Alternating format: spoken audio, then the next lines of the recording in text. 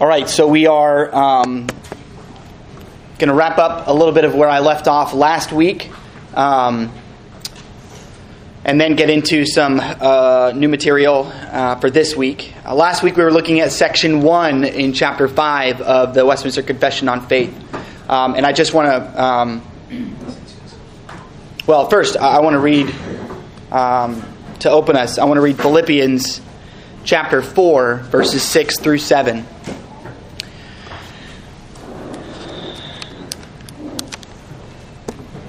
Paul says this: "Be anxious for nothing, but in everything by prayer and supplication with thanksgiving, let your requests be made known to God. And the peace of God, which surpasses all understanding, will guard your hearts and minds through Christ Jesus." I want to read section 1 of chapter 5, the confession, which we began studying last week. It says, "God, the Creator, the great Creator of all things, doth uphold, direct, dispose, and govern all creatures, actions, and things, from the greatest even to the least, by His most wise and holy providence, according to His infallible foreknowledge, and the free and immutable counsel of His own will, to the praise and glory of His wisdom, power, justice, goodness, and mercy." So last week we began looking at what that section teaches, and putting those under two kind of main headings. We talked about preservation, that God continues to uphold all His creatures in their being and in the possession and exercise of the qualities and active powers with which He endowed them. So He preserves all things. He upholds His creation. We also talked about government, how God governs His creation, that God directs all the actions of His creatures according to their respective properties and relations, and that God's providential control extends to all His creatures and all their actions. Last week we talked about the idea of deism, that God is absent from His creation, that He created all things, spun the world into existence, and then stepped away, leaving it to operate according to the laws and properties that He gave it at creation, but He is no longer active. That's the idea of deism. And this section of the confession, summarizing the teaching of Scripture, rejects that idea. We also talked about pantheism, that the idea that God is continuing to create, that all things are in a continual state of creation. It's a twisting of the verse that God is, or the idea that God is making all things new. That doesn't mean He's continually creating. We believe that what Scripture says, that God rested from His work of creation on the seventh day. And He is no longer creating, but He is now governing and upholding, preserving all things. So this week we're going to finish up in the handout from last week, the number 4 and 5 of the teachings of this section. And then we'll move on to sections 2 and 3 of the confession in this chapter. So where we left off last week, we had been talking about government. And the fourth thing that we can learn from this section, from section 1 of the confession here, is that God's providential control is the consistent execution in time of His eternal purpose. And this really is just a logical conclusion resulting from what the confession has already addressed and what's already been taught in the confession. And we've talked about this before. If God has declared His eternal and unchanging purpose, we have God's eternal decree, His purposes that He has set forth and that He is engaging in creation. Again, Westminster Confession of Faith, chapter 3, deals with God's eternal decree, what He ordains. We also know that as predestination. Before time began, before He laid the foundation of the world, He had a purpose, and He has certain decrees in how things will play out. So if that's true, and then if He has created all things to serve and bring about that purpose, that's creation, chapter 4 of the confession. He has created all the things that He's going to use. And if He then exercises complete sovereign control through His providence, which we looked at last week, in which this section of the confession addresses, his government, then his providence, his works of providence, must be working to accomplish or execute that same eternal purpose. And so we can understand what the point of his providence is. What he is doing is consistent. His purposes are consistent from predestination to creation to providence and ultimately on to glory. His purpose will remain the same. So we understand that as his providential control is the consistent execution in time of his eternal purpose. So not only is it a logical conclusion of what the confession has seen, it's also explicitly taught in Scripture. In Ephesians, and I have these printed for myself just to save a little bit of time, so I'm just going to read them here.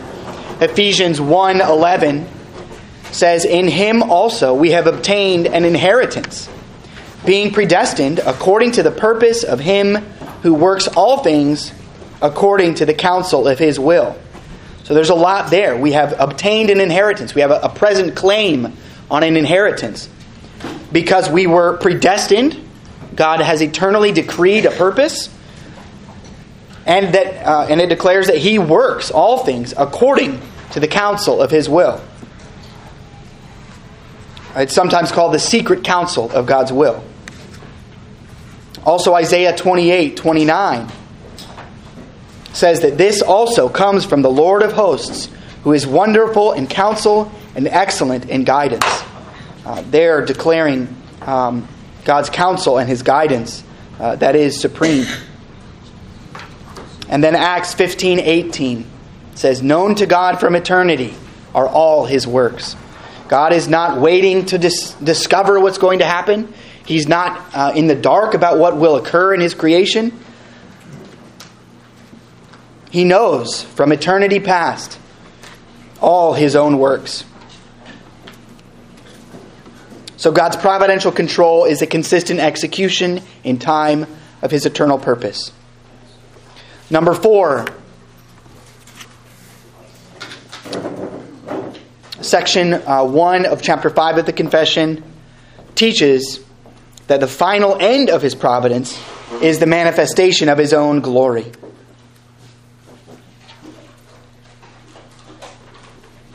The Shorter Catechism, Westminster Shorter Catechism, question and answer 1. What is the chief end of man? Man's chief end is to glorify God and enjoy him forever. And again, as I said before, God's purposes are one. He doesn't. His design is not divisible, nor are the various parts of his creation and his works designed for disparate or different purposes. He doesn't have one purpose for one thing and one ultimate end for other things. He may have certain objectives, accomplishing certain things by his various works, but the ultimate end and purpose of God's work, all of his works, is the same. And we can summarize it the same as the Shorter Catechism does. That the chief end, not only of man, but of his entire creation, is the glory of God. So he is going about the business of manifesting and displaying his own glory in his creation.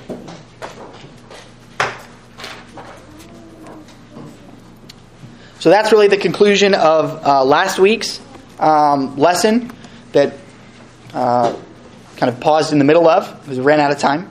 But in Westminster Confession of Faith, chapter 5, section 1, we confess that God, after creating all things from nothing, continues to preserve all things and to govern all things in the execution of his eternal decree and for the purpose of manifesting his own glory. That's the teaching of Scripture that is summarized in the confession.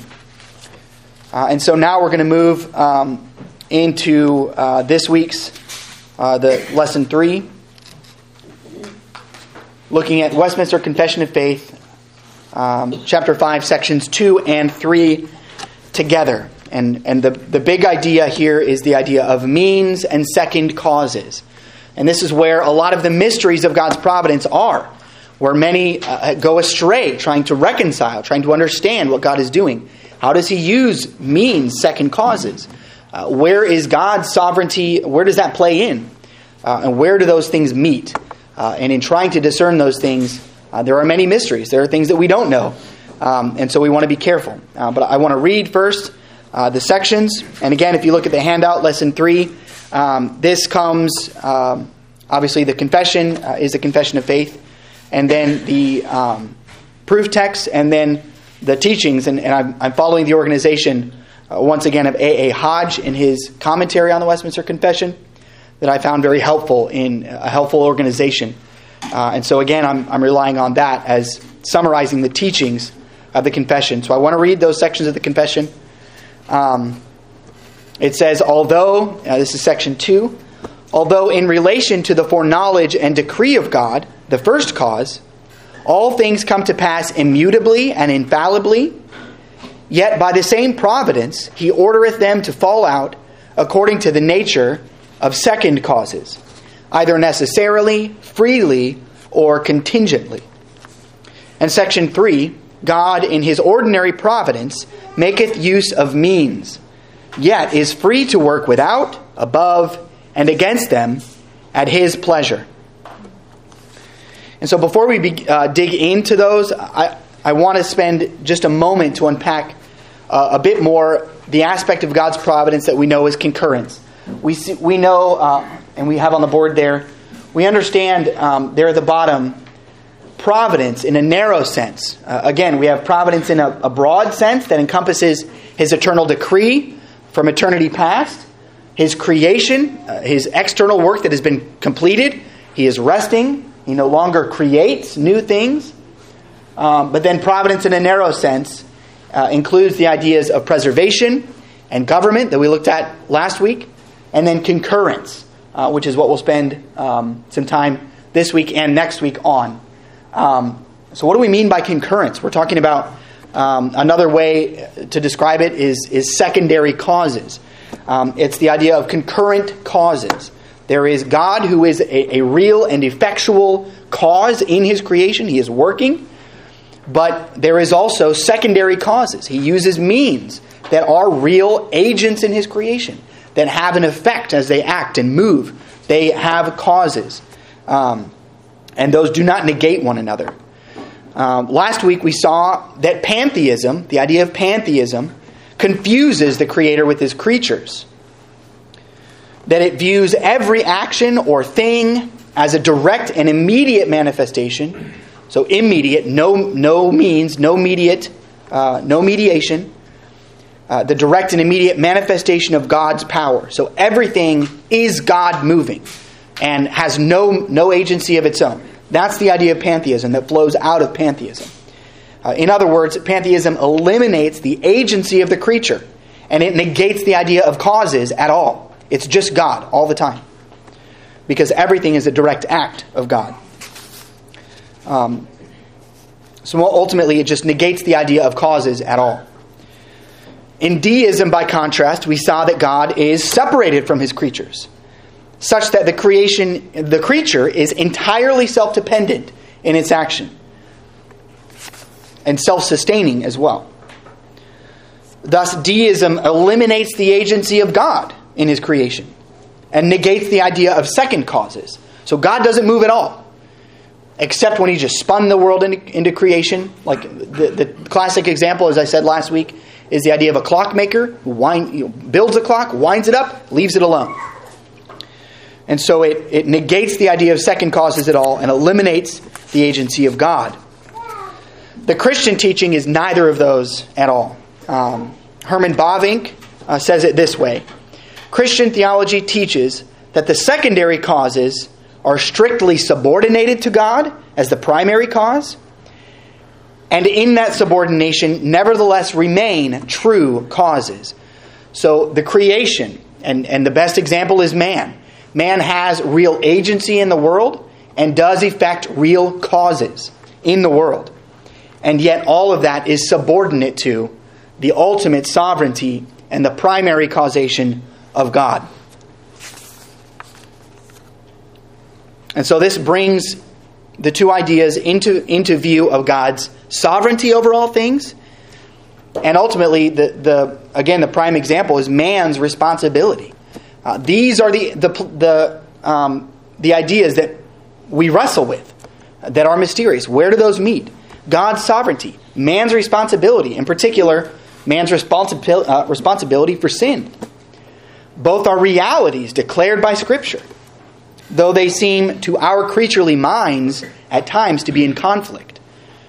How can God be totally sovereign over all things and yet hold man accountable for his sin? If God is sovereign, how is it not his fault?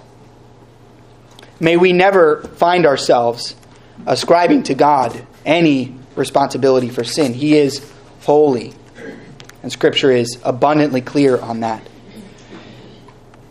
But we see that there are deep riddles and even terrifying mysteries wrapped up in this idea, concurrent causation.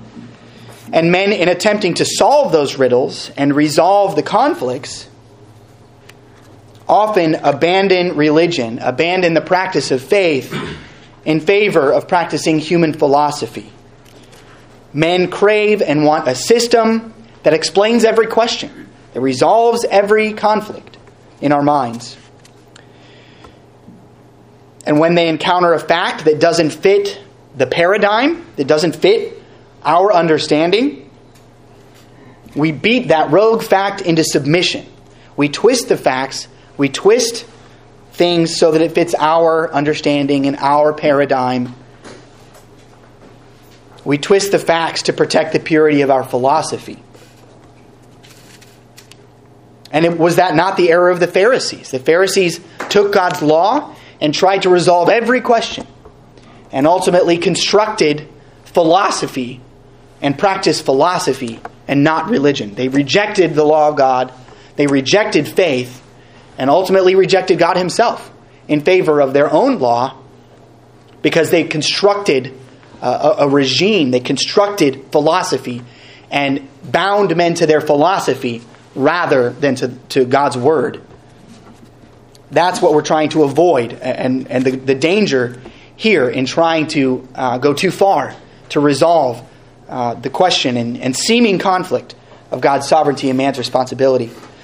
Martin Lloyd-Jones, in a sermon, addressed this idea and this subject, and he has a quote that I like a lot and I want to share. He says, "If your Christian faith isn't one that baffles you, I don't think you've got a Christian faith. So let us proceed by accepting what God says in His Word simply because He says it in His Word. Is that circular? Yes, but that's what faith is. We see that God says it. We trust God, so we trust what He says. When we deal with the deep mysteries of our eternal and self-defining Creator, let us not be afraid to be baffled. Though we desire to see and know the glory of God in its fullness, let us content ourselves, like Moses, to see of God only what He chooses to reveal, knowing our weakness."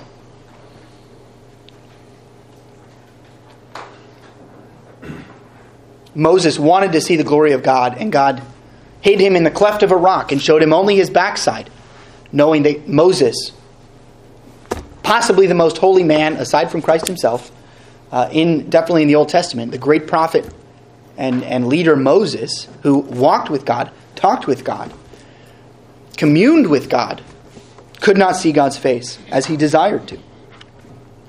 Let us also content ourselves with Paul to see for now in a mirror dimly, knowing that soon we will see face to face, as it says in 1 Corinthians 13:12.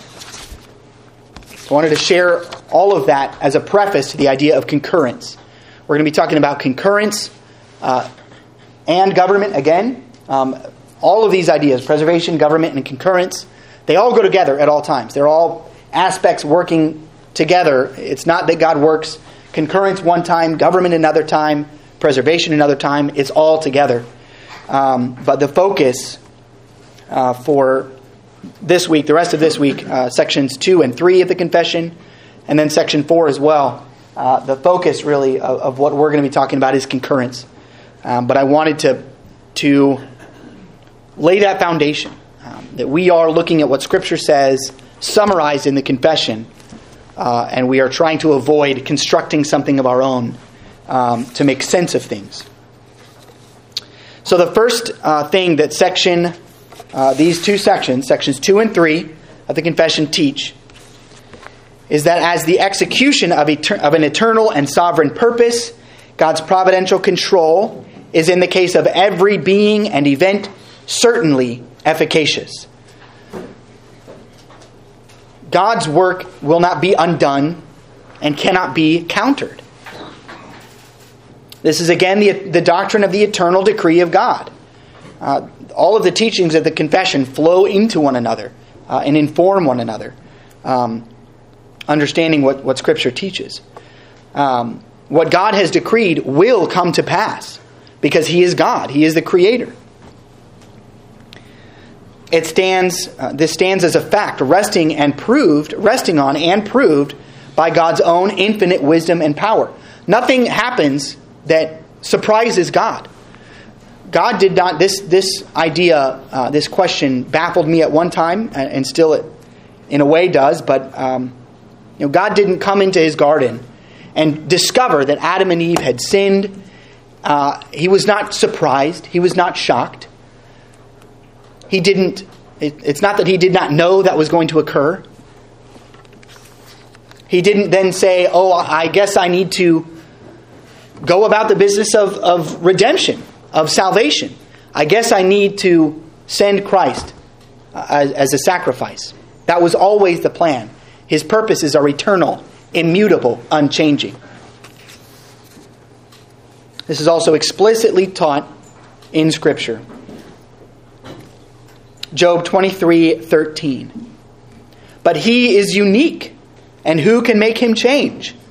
And whatever His soul desires, that He does.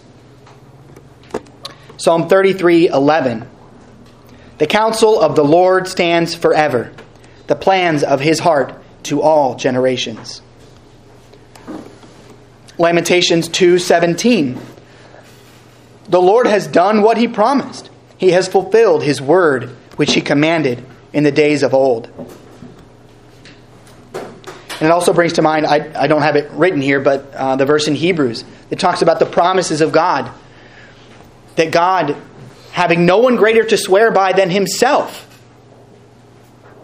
made His promises. His promises rest on Himself, and He cannot lie.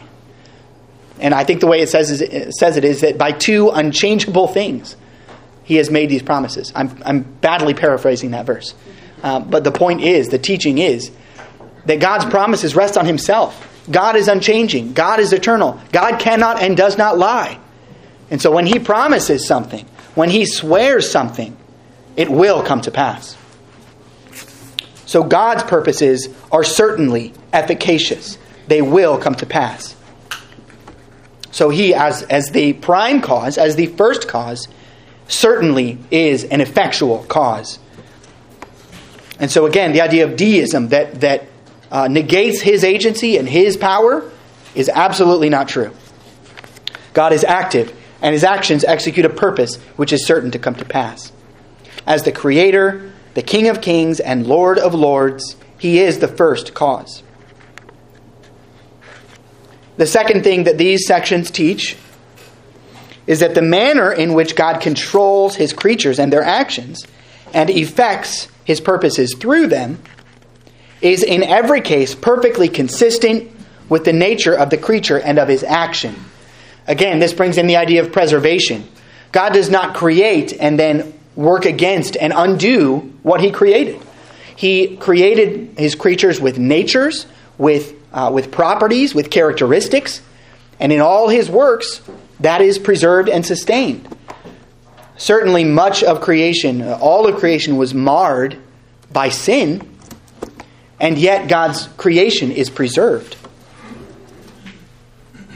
Hodge puts it like this: as God must always be consistent to His own plan, so His mode of action upon the creatures, whose existence and constitution have been determined by that plan, must always be consistent with their natures and mode of action so determined.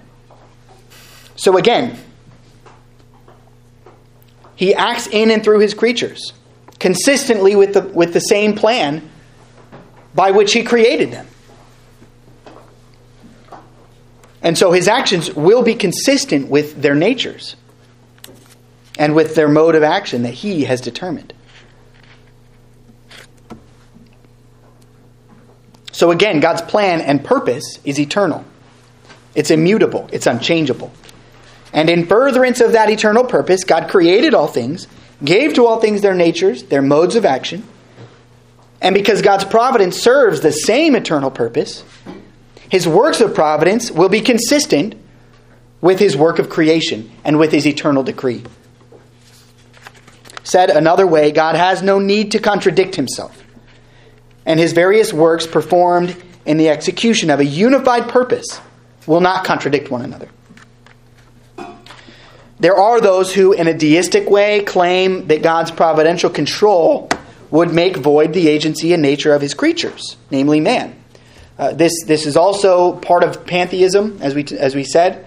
But deism really sees the agency of God and man as in conflict, as mutually exclusive. They say that if God is in control, and if mankind's actions unwittingly serve God's purposes, then free agency, free will, is a mirage. It's not real. There's no real effectual cause in creation other than God. But if we think about it, can mankind not bring certain laws of nature under our control and make them serve our purposes? This is what science does, or I would say scientism takes this to its extreme. We can control nature. We can accomplish all these things through the laws of nature, through science. Well, can the God who created these things not do the same in a much more real and complete sense? Mankind can use, without violating the laws of nature, we can use the laws of nature to accomplish things. Are we saying that God cannot do the same? That should be ridiculous on its face. And yet many claim this to be the case. Hodge says it this way. If the laws of nature and the properties of things, when imperfectly understood by mankind, can be brought subject to the providence of man, there certainly can be no difficulty in believing that they are infinitely more under the control of that God who not only understands them perfectly, but made them originally, that they might subserve his purpose. Beyond that,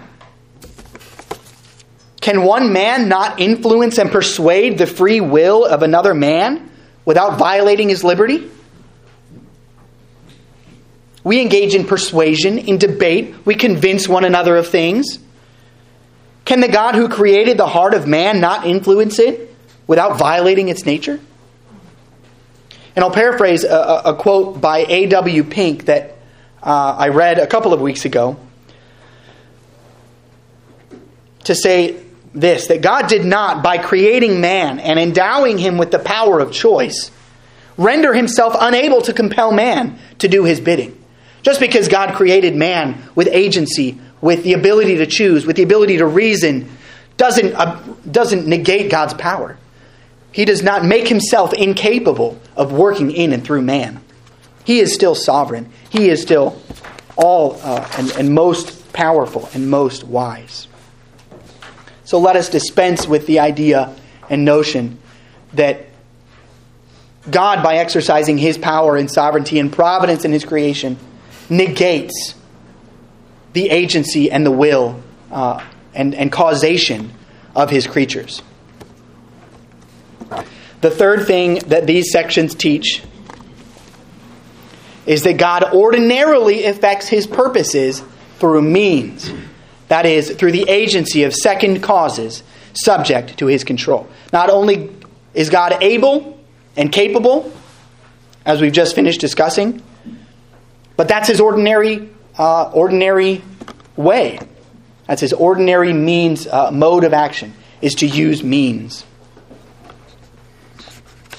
And again, what do we mean by second causes? We're contrasting all other actors in the universe with God, who created all things from nothing. He is the primary or first cause in his creation. In relation to the Creator, this is another way to think about it. In relation to God, the Creator, all of his creatures, including us, are instruments. He is the first and primary cause, and we are instruments. But in relation to one another, creatures are real and effectual causes. We have no real power over God. God is concerned with and cares about all that goes on with us. He desires to hear from us. He desires to commune with us. He desires to hear our prayers. And yet he is immutable and unchangeable. So we do not effect cause upon God. He effects cause upon us, and we can effect cause on one another and upon creation. Again, subject to his primary authority. This claim that God ordinarily uses means to effect and accomplish his purposes again stands upon the character and attributes of God as revealed in Scripture, as well as on our own observation. God designed the parts of his creation to move, to act, to interact and relate to one another, and to influence one another. And even in the Old Testament, in the case of the patriarchal period of Abraham, Isaac, Jacob, and many others throughout the Old Testament, the period of the nation of Israel, we see that although God often interacted directly with chosen men, he, as we talked about, communed with Moses, talked with him in the tent, he met with his people, he spoke to his prophets, revealed things to them, prophets, priests, and kings. He nevertheless ordinarily used them as means rather than executing his will directly. And even in the mighty works that God did, where God's power is clearly evident, and there are many, God's acts of judgment, he uses means. God used the waters of the Red Sea to destroy the armies of Egypt. Though that was a miraculous work, he used means. God's use of the earth to swallow the rebellious sons of Korah. He used the earth. He used means. God's use of the Midianites to destroy themselves during the time of Gideon. And there's many, many, many other examples in Scripture. God uses means. He uses his creation to effect his purposes. And we can see this. We can see God's guiding hand in his use of means by reflecting on our own lives, on the life and history of the church.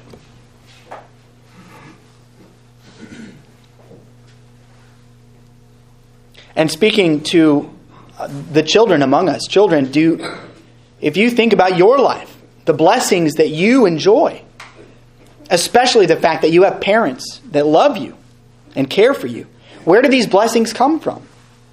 God gave them to you. Why did he give them to you? So that you might see his loving care for you, that he might accomplish things for you, in you, and through you. God uses your parents, who are not perfect, to show you his perfect love for you. Here at Calvary, as we approach the 50-year anniversary of this church's founding, we ought to reflect and praise God for all of the men and women, the circumstances, all of the means that God has used to exercise his fatherly providence towards us to accomplish his purposes in and through this church, Calvary OPC. And let us look around for him to do so today and every day. He continues to do so. He uses men to lead. He uses Pastor Sharp and others to preach to us, to deliver his word. He uses one another. He uses the saints to exhort and encourage and uphold and build one another up. Let us engage in that work with joy, knowing that God is accomplishing something that cannot be undone. That should give us great boldness to live the Christian life. And reminds me of the verse that if God is for us, who can be against us? We know that God is for us. We know that his purposes cannot be undone. We know that he brings his saints into his work in a particular way. We'll talk about that in a future week. Let us be emboldened to live the Christian life by that knowledge and understanding. Okay, we're almost out of time. So again, I'm not going to totally finish this. Well,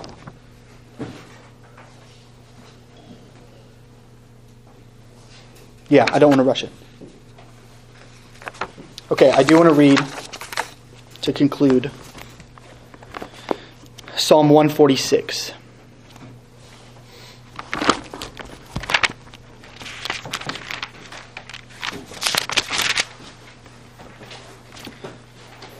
Psalm 146 says this, Praise the Lord, O my soul. While I live, I will praise the Lord. I will sing praises to my God while I have being. Do not put your trust in princes, nor in a son of man in whom there is no help. His spirit departs, he returns to his earth. In that very day, his plans perish. Happy is he who has the God of Jacob for his help, whose hope is in the Lord his God, who made heaven and earth, the sea and all that is in them, who keeps truth forever, who executes justice for the oppressed, who gives food to the hungry. The Lord gives freedom to the prisoners. The Lord opens the eyes of the blind. The Lord raises those who are bowed down. The Lord loves the righteous. The Lord watches over the strangers. He relieves the fatherless and widows. But the way of the wicked he turns upside down.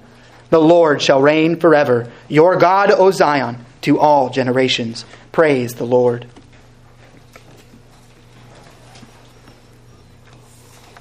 So next week we'll wrap this up and then go to section 4 of the Confession of Faith.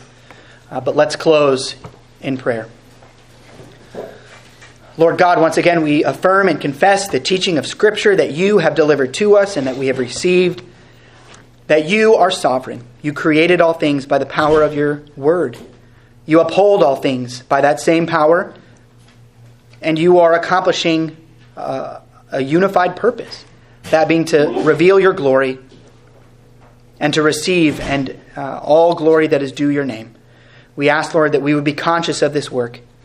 Make us aware of it by your Spirit. Enliven us and enlighten us. Embolden us and empower us to join in this work because you have called us into it. Let us busy ourselves with this duty that you have given us. Lord, as we turn our attention now to corporate worship, prepare our hearts to receive your word by the preaching, to join in prayer, to receive the sacraments. Lord, use your Spirit to apply these things to our hearts, to call us to a greater measure of obedience and assurance, and accomplish your purposes today in us, in your church, and in all your creation. In all these things we pray that your will would be done and not ours. And we pray in Christ's name. Amen.